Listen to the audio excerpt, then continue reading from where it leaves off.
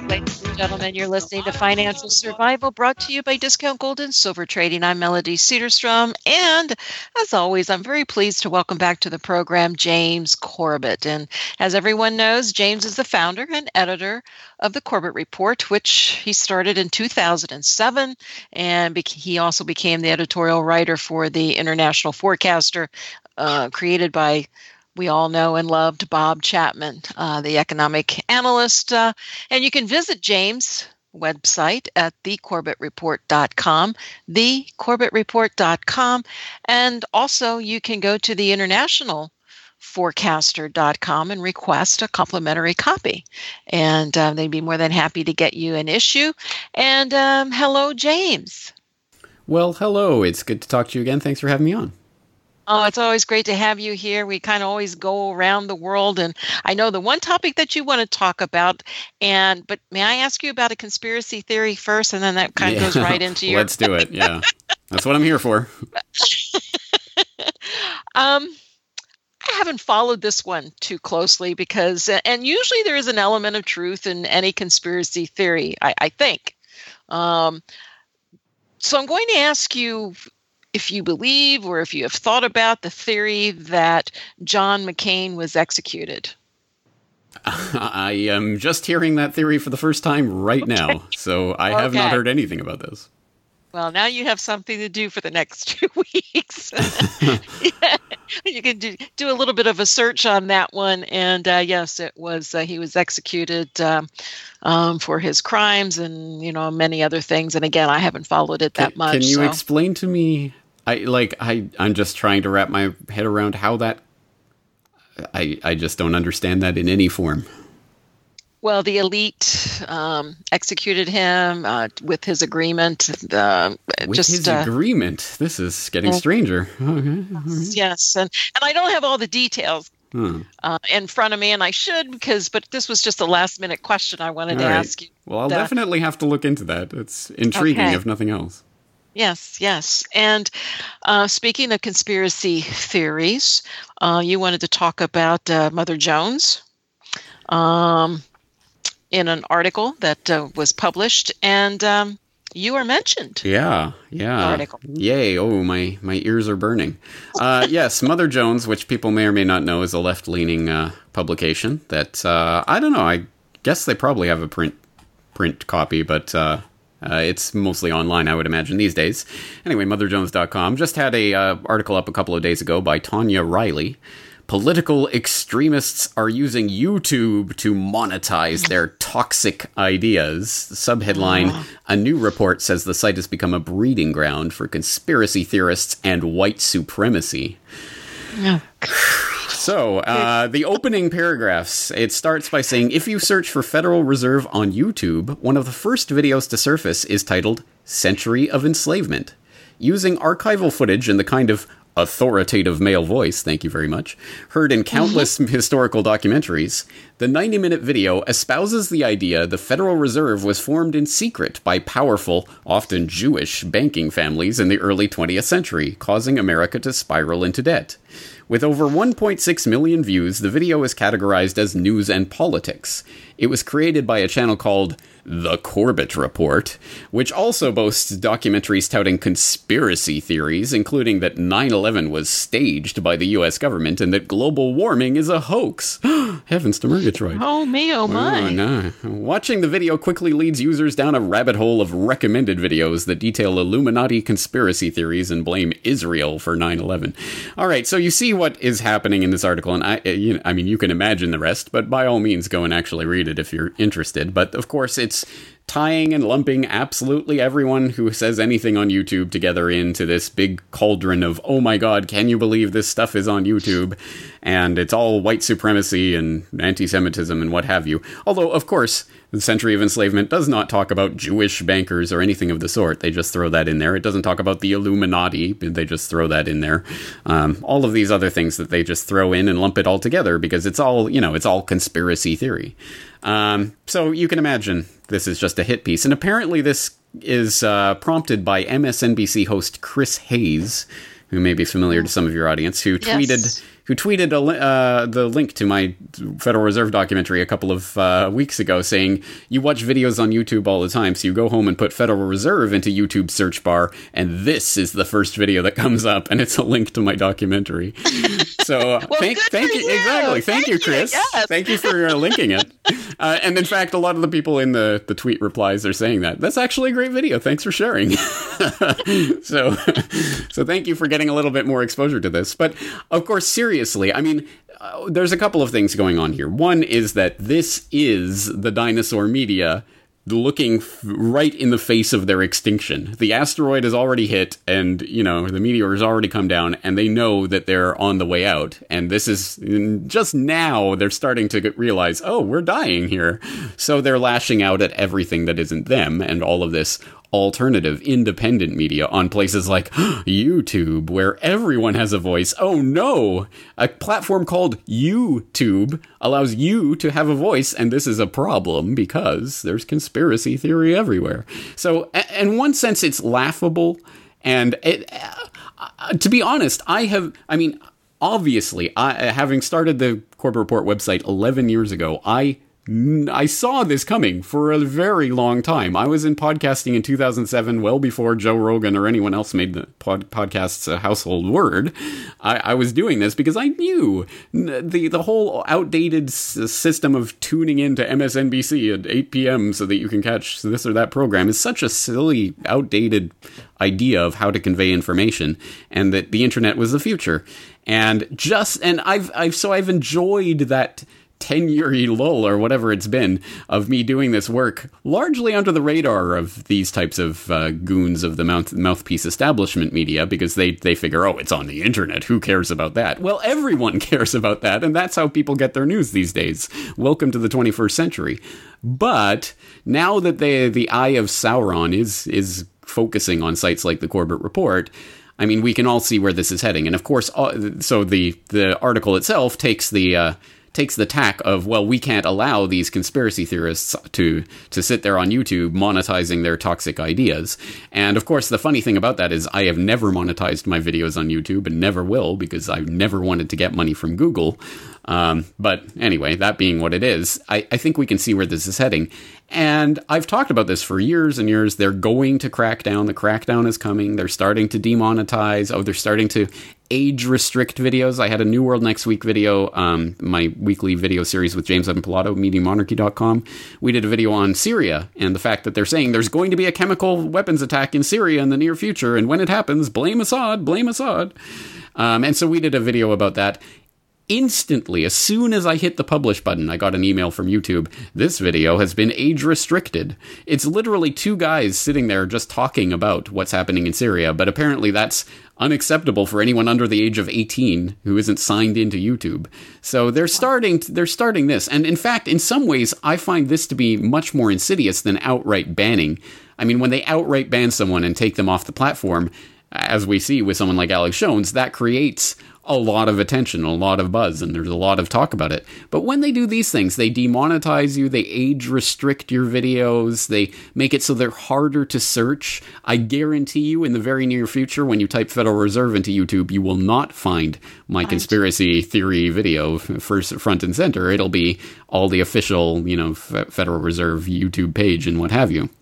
So that's the way that I think they're going to go with this, and that's much more insidious, because you can't say I'm banned or, they're not putting, no, I'm still there and you can still find me if you know exactly where I am, but they're going to make it harder and harder to find this material. And I think the days of me being able to produce a documentary that will get seen millions of times is probably in the past at this point, as they start cracking down on this. So in one sense, I want to laugh at this type of thing because it is so ridiculous, and it's funny to watch these dinosaurs realizing they're going extinct. But of course, it's the backlash that I think we all have to be worried about, and what it really means for our ability to access this type of information in the future. Well, congratulations to you. You're making a difference, and you're making a difference to the point where they find you, a threat. And, you mentioned that they're staring down in the face of, their distinction. Isn't it kind of, they almost created their own problems by I mean, they're kind of creating the trap, so they are extinct. So it's. I mean, well, I'll tell you a specific example of how they're creating their own extinction. I remember. It must have been 10 years ago now, during the financial crisis, the Lehman meltdown and all of that. I remember Jon Stewart, who had The Daily Show at that point, had Jim Cramer on.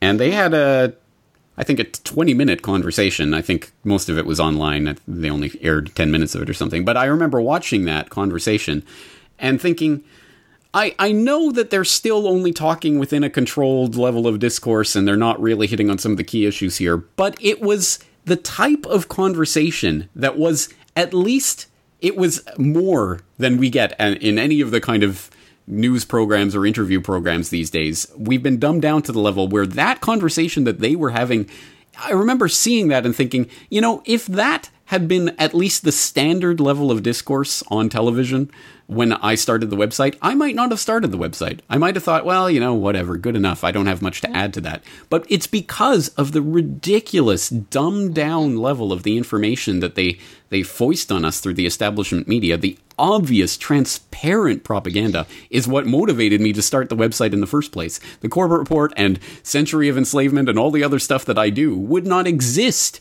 if the establishment media hadn't so completely forsaken its role as, guardian, watchdog, whatever, fourth estate, all of this kind of nonsense, which clearly, 100% obviously is not happening in this day and age. We are needed. We have to insert our voices into this mix because the propaganda is just so over the top right now. Yeah, it is. It is.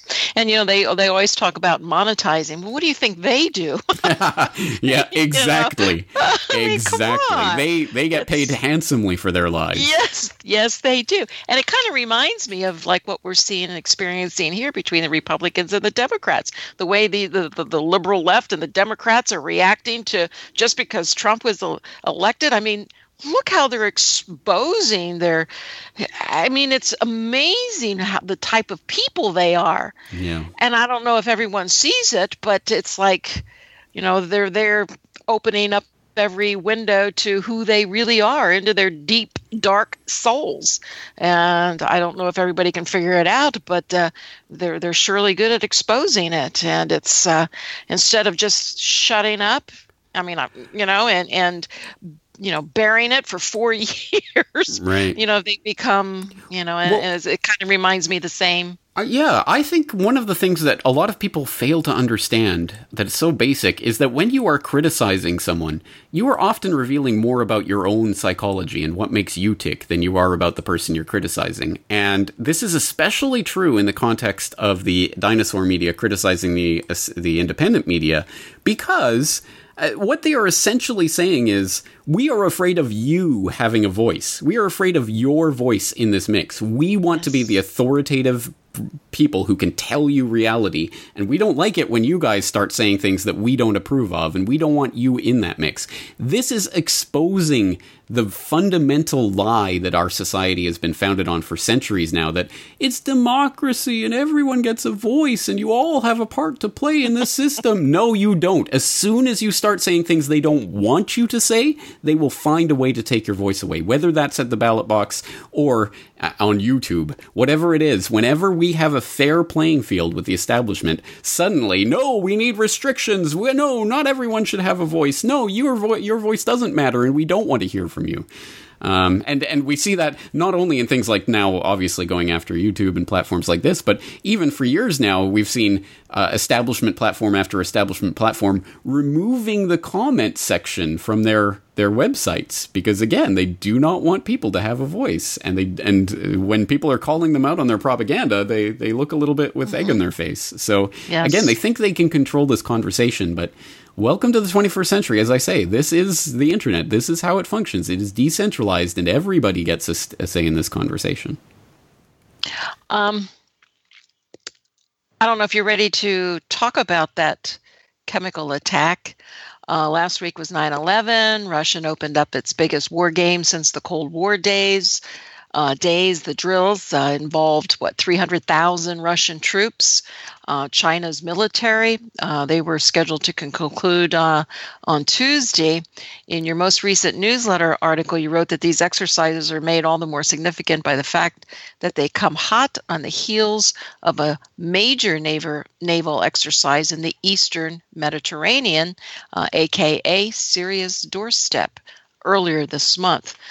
These exercises are happening as the end game in Syria draws near, with Syrian troops and the Russian Air Force beginning their campaign to oust their final enclave of terrorist jihadists from Syria. False flag chemical attack coming? Happened?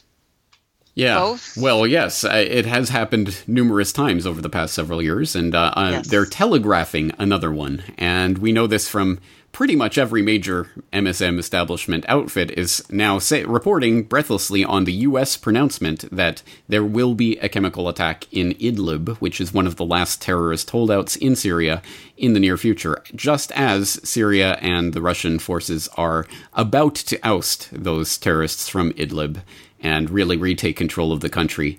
Now we're getting word that there's going to be a chemical attack, which raises the age-old question, why, on the verge of victory, would President Assad use the very types of weapons that are A, militarily useless, and B, guaranteed, 100% guaranteed to get the ire of the entire world to bear down on him and the bombs to start raining down on him? Why would he do that? Let's not think too deeply about that. Let's just blindly believe, unquestioningly believe whatever story they come out with, whatever chemical attack is going to happen in the next month or two. And when they had the previous chemical attacks, I believe it was in 2017. I think was it like May or June or something like that. I mean, you had Israel over there bombing, and it's like it's so easy to see what most likely happened. And you're right. Why would he do that now? But do you think maybe, and we're going to be heading into a break here in just a few minutes, do you think that perhaps with the claims that this might happen in the near future might actually keep it from happening? Well, that's a possibility, and I think that's the role of the independent media, is to talk about false flag terrorism, to basically take that magician trick away, because the magic trick only works when you don't see what's up the sleeve of the magician. So I think that's one of the things we have to do, is highlight those previous examples and talk about them. We're heading into a break. Please stay tuned, ladies and gentlemen. You're listening to Financial Survival. I'm Melody Cedarstrom, and I'm here with my guest, James Corbett.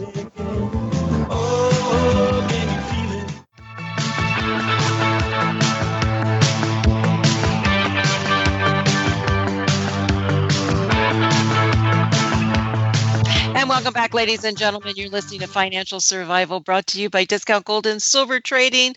I'm here with James Corbett, and we were talking about Syria and the possible false flag coming, chemical attack, and we were sort of finishing up there. I didn't know if you want to add anything else to that before we moved on. Well, we were talking about the importance of highlighting these past events so that we know about that history, so that it does make it more difficult for them to pull off another false flag, because people will be more skeptical. So we should point out that, again, it has been talked about again and again and again and again over the past several years. So many of these chemical weapons attacks, quote unquote, from the Syrian government have turned out to be either outright hoaxes or actually attacks that took place but were launched by the rebels, so-called the Al-Qaeda terrorists. For example, in 2013, there was talks of sarin gas having been used. And it was the UN Human Rights Commissioner who came out and said, actually, no, it wasn't the Syrian government. It was the rebels who did that. Of course, all of the attention was on the initial claims that it was the Syrian government, none of the attention on the UN finding that it was not. Then later on that same year, you had a chemical attack in East Ghouta. That, again, was instantly blamed on the Syrian government. In 2014, MIT came out with a report that said, actually, no, it was not from a Syrian government-held part of Damascus. It was from a terrorist-held part. So, again, that doesn't add up. There was, as you say, in April of 2017, last year, just as they were talking about, maybe there's a political solution here, maybe Assad doesn't have to go, then, lo and behold, there was this incident in Idlib, where there was a chemical attack of some sort that happened, or so we were told. But then investigators found that one of the most likely scenarios there was actually the bombing of a chemical storage facility that the terrorists were holding these chemical weapons, and that was bombed as part of a raid that, by the way, was that was signaled in advance on the deconfliction line by Russia to the U.S. and its proxy allies in Al-Qaeda and what have you. But that was, of course, just blamed. They just said it was chemical munitions that had been deployed. And then earlier this year, of course, we also saw the infamous another chemical attack that, as soon as U.S. and American reporters got into Duma, I believe was where this one took place, they found actually there was no chemical weapons attack at all. That the only thing that had happened was the asphyxiation that came from bombings that were taking place in the area and basically sucking the air out of the basements where people had gone to hide. There was no chemical weapons at all that had attack that had taken place. But again, that reporting came weeks later. The initial reporting, oh my God, another chemical attack, look at these pictures, is what got all of the headlines. So over and over and over and over and over and over again, we've seen where the initial story gets all the attention and the retraction gets zero. And of course, people just add that up to, the Syrians are basically dropping chemical weapons on their own populations willy-nilly, which again makes absolutely no strategic or military sense, especially considering all of these areas where this is happening in East Ghouta and Duma and Idlib and other places are literally right on the doorstep of government-held areas. So are they deploying chemical weapons that can and presumably will affect their own population as well? I mean, even if they were thinking in that calculus, let alone the fact that these chemical bombs that they drop will kill maybe a couple of dozen people, whereas if they were just using bombs, they could kill a lot more people a lot more quickly if that was what was going on here. So again, it doesn't make any sort of military sense, and as we say, it makes no strategic sense whatsoever, especially April of last year, as they're talking about maybe there's a political solution, maybe Assad doesn't have to go, then chemical weapons attack and we get the Syria strikes. And then April of this year, we see similar sort of talk, well, maybe we're going to start pulling out of Syria, and then there's this chemical weapons incident in Duma, so-called and alleged, and suddenly, well, we have to be in there indefinitely. So we see the same pattern, and it's not difficult to understand what's going on here. And, in another part, you have Yemen, you have the Saudis.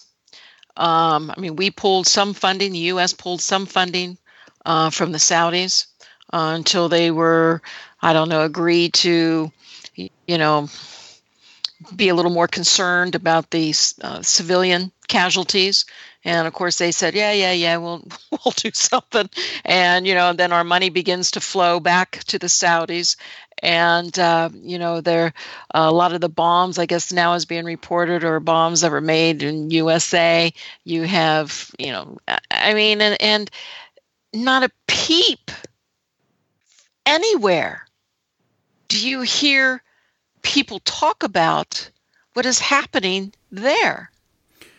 And it just, and I don't know if this just became a little bit of a pet peeve of mine, to where I continue to look for information because you can't find it anywhere. Yeah, it's hard to come by. But even as hard to come by as information on that is at the moment, a year ago even, it was even harder. There was almost no mention of it whatsoever. I have noticed in the past month or so, there has been more reporting about this, even on CNN and New York Times and The Guardian and what have you. So it's starting to get a bit of traction in the mainstream media. But people probably do not realize this is the largest humanitarian crisis going on in the world at the moment. And including the largest cholera outbreak in human history, recorded history anyway, as well as these atrocities that are ongoing on a regular basis, bombing of school buses and things like this. Which everyone understands and admits and says, well, this is war criminal activity. But as you say, and the important part to understand is not only are all of these munitions manufactured in the U.S. And that, again, that is not controversial in the least. I'm looking at a CNN story right now from August 17th, 2018. Bomb that killed 40 children in Yemen was supplied by the U.S., and they even show a bit of the shrapnel from that bomb with the English writing on it for use on MK-82, blah, blah, blah. So again, this is not a controversial point at all. And the more fundamental underlying point is the entire Saudi military adventure in Yemen right now would be utterly impossible without the approval of the U.S. They could not have done it without the U.S. giving them approval, tacitly or otherwise, or explicitly. In fact, really explicitly, because not only are the munitions being supplied, but there is active ongoing military support for this Saudi-Yemen adventure that's going on right now, including, so it has been alleged by multiple sources, although obviously no official confirmation, but the Saudi Air Force, which is just basically a bunch of pampered princes who want to, have some decorations to wear on their chest, are obviously they're not really crack fighters and don't really know what they're doing. The implication is, and it's been reported by multiple sources, there are literally Americans sitting in the back seats of those fighter jets helping them go over the targets and launch their munitions. So again, whether it's that level of support or simply the logistical support that we know is happening, as well as the arms sales, it could not happen without the U.S. support. And I think most Americans don't even know it's going on, let alone that it's going on with their tax dollar support. What's going to bring that to an end? I mean, are they just going to continue to bomb them out of...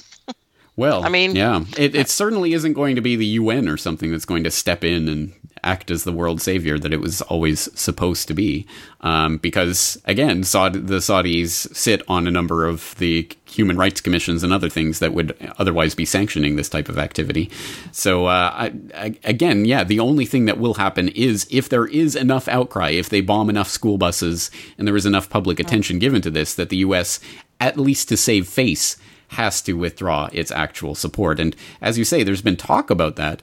Just a couple of weeks ago, U.S. warned Saudi Arabia it may withdraw support if they continue bombing school children. Maybe. We might consider it. But, I wouldn't hold my breath until there's a lot more attention given to this issue. Well, I guess there were another 18 fishermen that were killed off the coast. So, but no one seems to care.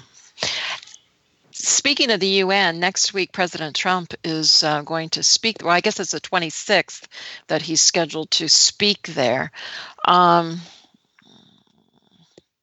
Big deal? Not a big deal? From your view? Well, I think the annual UN General Assembly is, if nothing else, it's a good sign of which way the political winds are blowing and what kind of diplomatic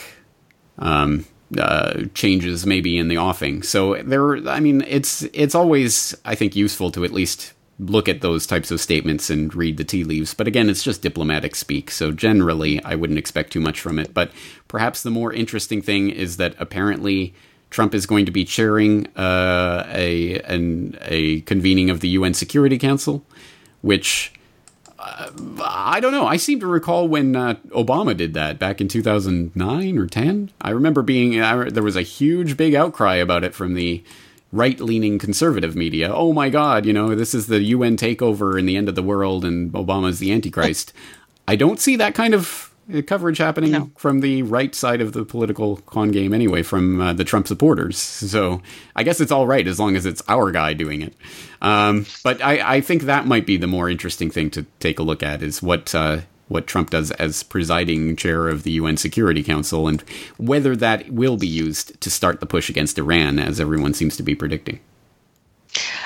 This week, Poland offered the United States $2 billion to establish a permanent base. Do you think Russia's going to go along with that? I actually haven't heard that story. Run that by me again. Poland is offering... Poland had offered... Poland's president was over here this week, and he offered President Trump $2 billion to establish a permanent military base in Poland. I see. And they're going to call it Fort Trump. So Poland would receive $2 billion or pay $2 billion? No, he's paying. They're paying. Oh, very they're interesting. Offering, very yeah, interesting. they're offering the U.S. $2 billion to establish the base. Interesting. Well, of course, exceptionally worrying if that does go ahead, because that obviously and automatically once again ratchets up tensions in Eastern Europe. Yet again, even as NATO and Russia are at each other's throats, almost literally at this point, and establishing a permanent military base in Poland would be, I mean, roughly equivalent to Russia establishing a permanent military base in Mexico. I mean, it would be an incredible heightening of the tensions that are going on there, and just another potential vector for some sort of confrontation, military confrontation to take place, whether people want it or not. Just the more military you have swarming around an area, the more likely there is for some person to do the wrong thing on the wrong day and set off the wrong chain of events that lead to war. And we should be thinking about that, considering we are on the centenary of the end of the First World War, which, of course, at least the immediate cause of which was the assassination of the Archduke Franz Ferdinand in Sarajevo? What does that have to do with the price of tea in China? I don't know, but suddenly the whole world's at war. And we should really think about how these types of events can start from something seemingly minor or seemingly not central to world events, can have huge knock-on effects. So yeah, very worrying if they do set up a military base in Poland. The official newspaper of North Korea, ruling Workers' Party, said in a commentary on Sunday that Japan must change its tune and adopt a new approach toward North Korea if it wants to join the diplomatic fray in affecting rapidly evolving developments on the Korean peninsula. And it said that the Japanese government had resorted to flattering the American master, neighboring big powers, and even the South Korean authorities, but it will never step on the sacred land of the Republic unless it drops its bad habits. We think Americans know of Trump's affection of Abe. Is Japan just kissing up to the U.S., or is there something else going on?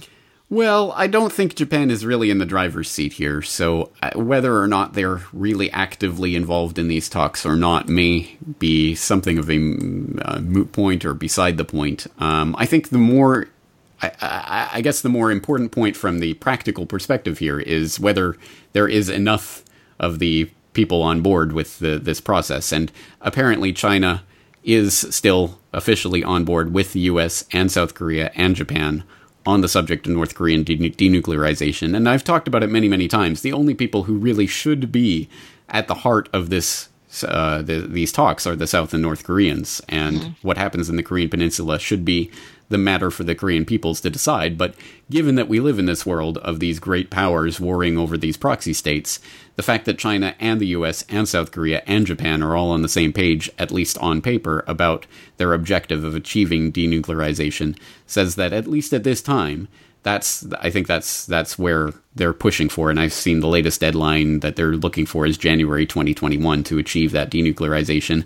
I'm not holding my breath for it, but at any rate, as I say, if all of those states are lined up on that same page, that probably puts a bit of diplomatic weight behind it. Do you think Shinzo Abe will win his third term?